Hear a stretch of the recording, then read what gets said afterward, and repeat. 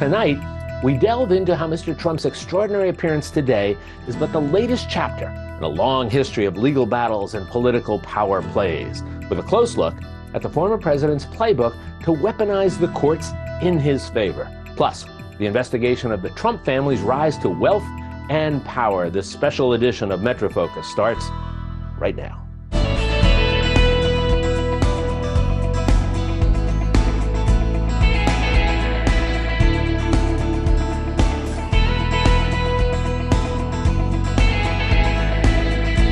This is Metro Focus with Raphael P. Roman, Jack Ford, and Jenna Flanagan. Metro Focus is made possible by Sue and Edgar Wackenheim III, Philemon M. D'Agostino Foundation, the Peter G. Peterson and Joan Gans Cooney Fund, Bernard and Denise Schwartz, Barbara Hope Zuckerberg, and by Jody and John Arnhold, Dr. Robert C. and Tina Sohn Foundation, the Ambrose Monell Foundation, Estate of Roland Carlin.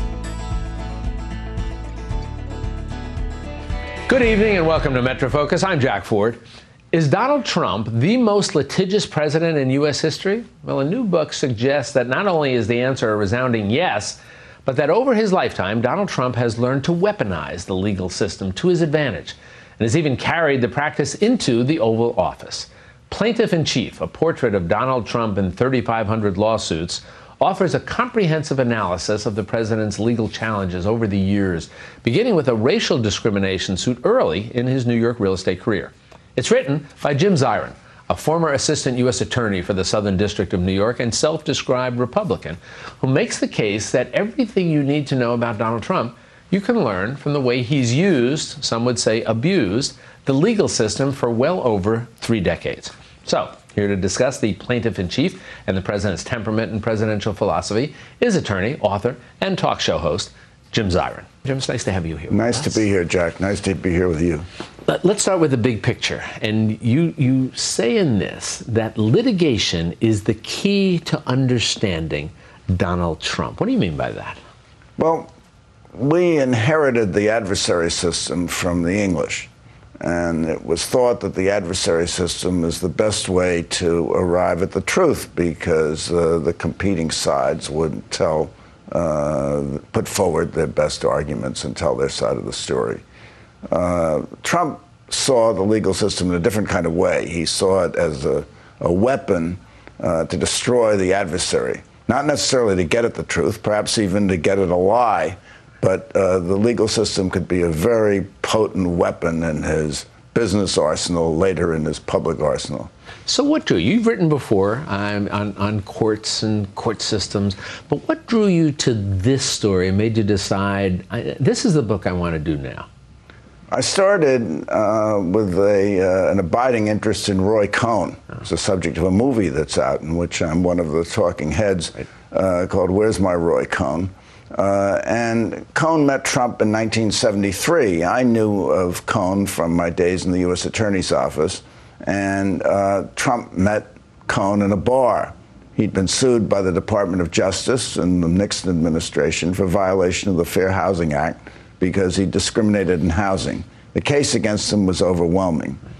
He went to a number of reputable lawyers who said, your best course is to settle the case with the Justice Department and agree not to discriminate anymore. Cohn said, you've been misadvised, nothing doing, fight, attack, counterattack, and we'll beat them into the ground. Trump liked that advice. And so he retained Cohn as his lawyer. And the first thing they did was they counterclaimed against the government for $100 million. The second thing they did was they launched an attack against the government attorneys. And they said that the government attorneys were engaging in stormtrooper-like tactics, Gestapo-like tactics in the way they approached witnesses and employees of the Trump organization. The judge very quickly dismissed this counterclaim for $100 million against the government and held a hearing and found that the lawyers were guilty of no misconduct whatsoever. That's all that happened in the case. And at the end of the day, Trump settled the case with the Justice Department, agreed not to discriminate anymore, and got the same result he would have gotten doing what was suggested initially. If it had been suggested in the first place. So this got you interested in it. Now, we talk about it, and it looks like a mileage meter in a car, yes, where the numbers are rolling over. But it talks about that odometer at 3,500. See, you went to Princeton, I went to Yale. It came to you quickly. It didn't come to me. Well, maybe at Yale they adjusted the odometer. Yeah. But it talks about some 3,500 lawsuits.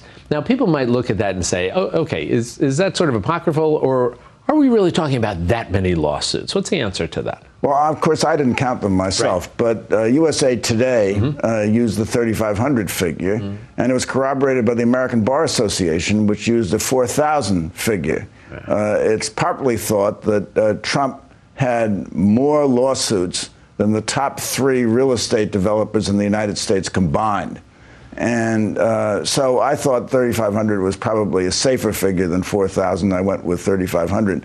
I was more interested in the types of litigation. Yeah, talk about that a little bit. What sort of type? Because again, the book it's a compelling read, and you don't try to catalog each and every case, obviously, but you do talk about different categories. So what sort of categories did you find that were most interesting to you? Well, of course, Trump brought slightly more suits than cases where he was on the receiving end, although he was on the receiving end of a lot of different kinds of suits. He had suits with all of his partners. He would sue them under RICO. He would sue them for $1 billion. He would try to get money from them. These are his partners. These are his partners. So you had the Pritzkers, you had Conseco, who was his partner in the GM building in New York. You had his Chinese partners on the West Side Yards. One of his Hong Kong partners said, "You've got to understand Donald Trump. He likes litigation for lunch." All these cases were dismissed unfavorably to Trump. And so those were the suits with partners. He was sued by the government for money laundering in Atlantic City. He was sued by taxing authorities. He was sued by the county of Palm Beach for an 80-foot high flagpole in front of his estate at Mar-a-Lago. There were silly suits. There were spite suits. He sued a critic for the Chicago Tribune who said one of his projects would be an eyesore on the skyline. That case was dismissed.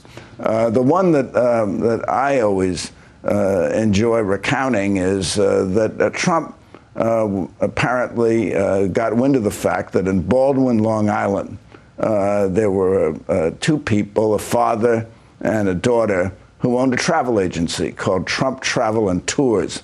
Now, it was called Trump Travel and Tours because they booked bridge tours for people, and also because Trump's like Ace Hardware. It signified excellence. Trump had never been in the travel business. He'd never been in business in Baldwin, Long Island. He'd never been in business in Long Island. But he got wind of this, and he sued them for using the Trump name. And they exhausted their life savings defending the suit. The daughter said, why would I want to use the name Trump anyway? He's a misogynist and a racist, and I don't know that it helps our business. But they stuck to their guns. At the end of the day, there was a settlement where they agreed to reduce the size of the sign Trump Travel. Right, to get that done. And that was the disposition. I would suspect that either President Trump himself or his allies and supporters would take a look at the book and say, well, you know what?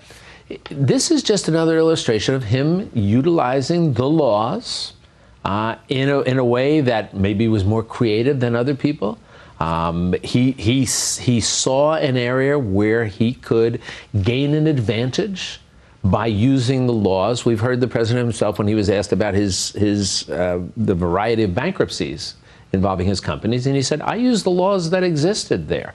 I didn't make this up. The laws were there. So I suspect that his supporters would look at this and say, look, this is just a matter of him, maybe more so than anybody else, but using the laws to his own personal advantage. What would your answer be to that? Well, of course, he lost most of the cases, so the law was not on his side, and he was not claiming the benefit of the law. He was really relying on the American system of justice where each side bears his or her own legal fees. Under the English system, as opposed to the British system where loser pays. Loser pays. So someone would, like the couple in Baldwin, Long Island, were bankrupted defending this case that Donald Trump brought. Now, why did he bring the case? Did he bring the case because these people were costing him money, because he was legitimately aggrieved? No, he brought the case out of pique and spite. And that's a misuse of the legal system. Last question for you. Again, there's so much in this book that people who are interested in this should read, and they'll find it compelling, whether they agree or not. But last question for you, and taking it into today and what's going on with the impeachment inquiry. You talk about how Roy Cohn's lasting message to Donald Trump is you never apologize, you don't surrender, you don't settle, you always attack. Are you seeing evidence of that advice from Roy Cohn playing out today in terms of the president and his allies in the impeachment inquiry? The answer, of course, is yes. The other canon of Roy Cohn was no matter what happens, always claim victory and go home. And so when Trump has a conversation with the president of Ukraine in which he's clearly extorting him and pressuring him to investigate Joe Biden and threatening to withhold aid as the quid pro quo unless he does, and this has been corroborated by at least 6 people in the position to know, one of whom recently changed his testimony. But Trump engages and has historically engaged in asymmetrical warfare, where you don't really meet the charge that's made against you, but you attack the accuser. And that's exactly what he's done in the Ukraine investigation. He has attacked the whistleblower because he didn't have firsthand knowledge. Whistleblowers sometimes don't have firsthand knowledge. And secondly, the whistleblower was corroborated. And thirdly, there's no issue whatsoever about what the whistleblower said, but still he wants the whistleblower's identity to be revealed. He wants to torture the whistleblower who committed treason. He's out to find spies. Roy Cohn was out to find spies. Roy Cohn was one of the prosecutors of the Rosenbergs. When Trump says that Adam Schiff intimates that Adam Schiff should be executed for treason, I mean, this is right out of the Roy Cohn playbook. And we see this resonating again and again in Trump's behavior. So I guess this is really the last question I should ask you, which is, given what you say in the book and what you've said, are you at all worried that you could become lawsuit number 3,501? I'm frequently asked that question, and I hope I am, because it'll do wonders for the sale of the book.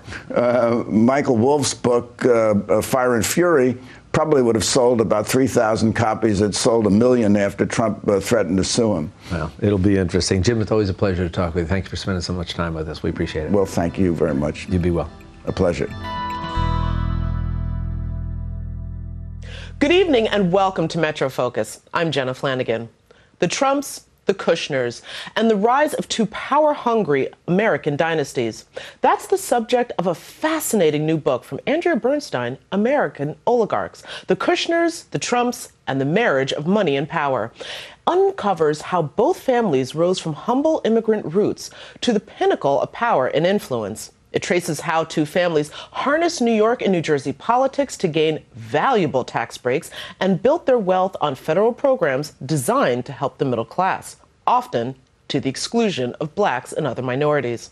And it brings the story to the modern age, when the 2 families, now joined by marriage, would bring those same practices to consolidate their power on a global scale. Joining us now is award-winning investigative journalist Andrea Bernstein, who for decades has been covering the confluence of money, power, and corruption in the worlds of business and politics. She's also the co-host of WNYC ProPublica podcast, Trump Inc. Andrea, welcome to Metro Focus. It's really great to be here with you. Oh my God, it's so great. This book is intense, to put it mildly. So first, I just want to start, because this seems to be the administration that has spawned 1 million books. So what was it about this particular narrative that you found to be the most unique?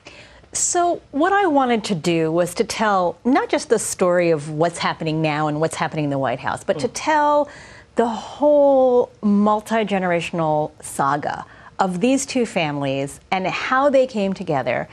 But it's also a story about our democracy and the choices that we have made as a nation, or not made, that have led to an increased influence of wealth in our modern politics. Much more. Every day we see more influence than we did the day before. And even for me, I mean, I've covered corruption, particularly in New York and New Jersey, for a quarter century. And I have never seen anything like what is going on now. So what I wanted to tell was these three strands braided together, the two families plus us and our democracy and the choices we've made, and perhaps different choices that we could make in the future to correct for some of these trends. Well, also I want to ask about the use of the word oligarchs, because that tends to make, I think, most people think of Russia and some of the political corruption that we see there. Why choose that word in the title for your book? So it's really interesting because when I came up with the title, I didn't know about all of the Russian and Ukrainian oligarchs that we were going to learn about subsequently through the Mueller report, through the Ukraine investigation. But what I did understand fundamentally is that in our own society, there is such a greater influence by wealthy people on government. So let me backtrack a moment. I think one of the aha moments for me when I was writing the book was during Paul Manafort's trial. And there was a witness that was put on the stand who was a consultant that worked with Paul Manafort in support of the corrupt Ukrainian strongman president. And they kept him in power for 10 years. And this witness was asked, do you know who paid you? And he said, oh, yes, very rich people. They call them oligarchs. And to me, this was such an aha moment because I thought to myself, there's no super PAC, there's no campaign finance committee. The oligarchs just pay for the consultants to get the candidates they want with the understanding that those candidates will then enable them to keep getting richer and richer. And it becomes a spiral. So they get richer, they can support the candidate they like more. And that's what is happening in Ukraine. Now, we are not there yet. We still have a system of disclosures, we still have a democracy, but we are moving towards that. And one of the big reasons we're moving towards that is Donald Trump, both because of the ways he behaved as a businessman and the way he has been behaving as president. So as a businessman in New York, and I didn't even realize this when I started writing, but he really acted in an oligarchic way. He gave so much money to local elected officials and expected something in return. I mean, so I've called many, many, many public officials over the years, and I've said, do you know why so-and-so gave you a donation? And it's always like, well, they support my politics or et cetera. With Donald Trump, when I would call people, when they were being honest, and I would say, do you know why Donald Trump gave this to you? And they would be, oh, yes, I know, because he told me. He called me up screaming at me, and I gave you a $20,000 contribution. Where's my permit? Where's my variance? Where's my tax break? Etc. So he had an extremely transactional view of politics, even in a world where everybody in the real estate industry understands that you need to contribute to people because they control your business. Donald Trump and his father before him were outliers. So they had this same practice of being wealthy people who would contribute to government officials, would get benefits in return. One of the tax breaks he got for his earliest business deals, I just went and checked with the New York City Department of Finance, it was worth $400 million in total. It was $400 million. Now, he sold the property. This was what is now the Grand Hyatt Hotel. He no longer owns it. Okay. But he negotiated a deal for a 40-year tax break that the city is still paying. So he practiced this system of giving a lot of money to the politicians, expecting to get something back, and then giving them more. And that is the oligarchic model and the American oligarchic model that he has brought with him to the White House. So in the White House, he has telegraphed to very wealthy people, I am going to treat you the way I expected to be treated as a businessman. And he does this every day. He does it openly. People who patronize his hotels, his golf courses, not to mention doing the old-fashioned just giving to his campaign, get preferential treatment. We see it, we hear it, there are tapes, he tweets it out. If he doesn't like you, he will say that you should be investigated by the Justice Department, and that too is oligarchic behavior. So the title, even more than I knew when I chose it, when I started this book project 2 years ago, I think has unfortunately borne out. Well, one of the things that I also thought was so interesting is that your book not only does it not pull any punches, it doesn't really let anyone off the hook. And what I think so many people might also at this point associate with the president is, well, he's part of the problem with the GOP, et cetera. And actually, no, the whole time he was donating and expecting these favors from both parties. Right. And as a matter of fact, I mean, he started his career by essentially controlling the Brooklyn Democratic bosses. Mm-hmm. And that's one of the major ways the Trump family real estate business was built, was by getting the abatements, the favors, the federal loan packages, which were often controlled by people who were controlled by the party. So for him, it was not only not Republican, but it was actually Democrat for many, many years. And it is certainly this sort of overall pattern of contributions is something that this country is dealing with the troubling consequences of. We just passed the 10th anniversary of the Citizens United Court decision. And that was the decision that allowed unlimited, basically, corporate contributions into campaigns. And we're living with the effects of that. And Donald Trump benefited from that, which was something, I mean, that court decision was very consciously funded by the court case, by very wealthy families in America. So the DeVos family, the Prince family, this is related to Betsy DeVos, the education secretary. So they wanted to get rid of campaign finance regulation, and they supported this lawsuit, and they won. They broke the system along the way. I mean, one of their scenes in the book, I talk about being in Ohio in 2010, right after the court decision. And there are so many ads, and the ads say things like they have pictures of prison bars, they have pictures of bags of cash, they say Washington is terrible, your government officials are crooks. And it was 24/7. It was a noticeably big boost in television airtime from previous campaigns I'd covered. Well, if you're a rational person and you live in a swing state and all you hear all the time is the government is stealing from you, and then Donald Trump comes in and says, the government's stealing from you, I'm going to fix it. That was an acknowledgement that he made very good use of. Now, of course, he didn't fix it. He broke it beyond recognition. But he was able to play upon the system that had been broken by a lot of people that came before him. Of course. Yeah. And without getting too much further into that, I do want to talk, though, about the stories of both of these families, because these are two immigrant families, which juxtaposed to some of the policies from the administration makes it incredibly ironic. But tell me a little bit about, let's start with the Trumps and then, of course, the Kushners, which is an incredibly harrowing story. Right. So Donald Trump's grandfather, Friedrich Trump, immigrated in 1885, which was a time like our own. It was the Gilded Age, so big disparities in wealth.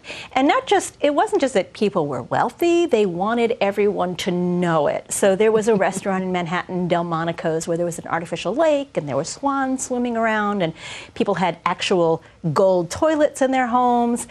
The big mansions that were built up and down the Hudson Valley were Gilded Age mansions. I mean, people were wealthy and they wanted the world to know it. But a difference between that time and our own time was that you could still change your social class. So that's what Friedrich Trump did. He arrived in New York, he worked here for a little bit as a barber, but then he very quickly goes west and he gets into the hospitality business, first in Seattle and then in the Yukon. And during the last North American gold rush, he builds a series of restaurants in the Yukon, which are catering to the appetites of the prospectors for food and liquor and access to sex. And he situates his restaurants in places where there'll be a lot of foot traffic, a lot of people coming through. He makes money. Many people in the gold rush lose money. He comes back to New York and he invests in real estate in Queens, right at the time that the government is getting ready to build a bridge to Queens. So Queens, which had been fairly cut off from Manhattan at that time, you had to come through Brooklyn or you had to come by boat, is suddenly about to become much more accessible, which means that land is going to become much more valuable. And that really becomes the template for the Trump family business because they understand that it's not just the land, it's the way the government is going to do things to enhance the value of the land that is important. And then they begin this cycle, first mostly with Donald Trump's father, Fred Trump, and then Donald Trump, of donations and benefits and tax benefits. I mean, one of the stories I tell in the book is about how Trump Tower, which was so there's a term in real estate called Tiffany location, which means the best location in a city. Yeah. So Trump Tower was built at the actual location of Tiffany's. And yet, Donald Trump was able to argue a court case that he was entitled to tens of millions of dollars in tax breaks that were designed for affordable housing.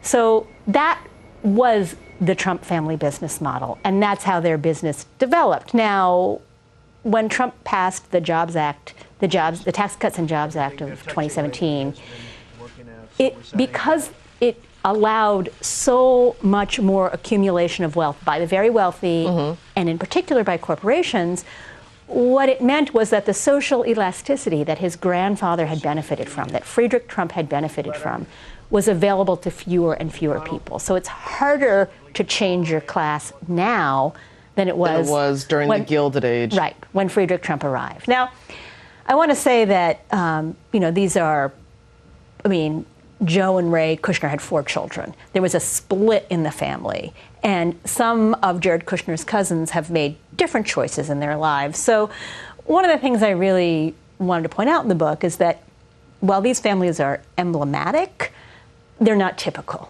And they made choices. And one of the things I wanted to do in American Oligarchs was to trace the choices that these specific families made, because if one thinks those are not the correct choices, and I show where the choices were made, there's a sense of, okay, well, there is power in understanding what happened here.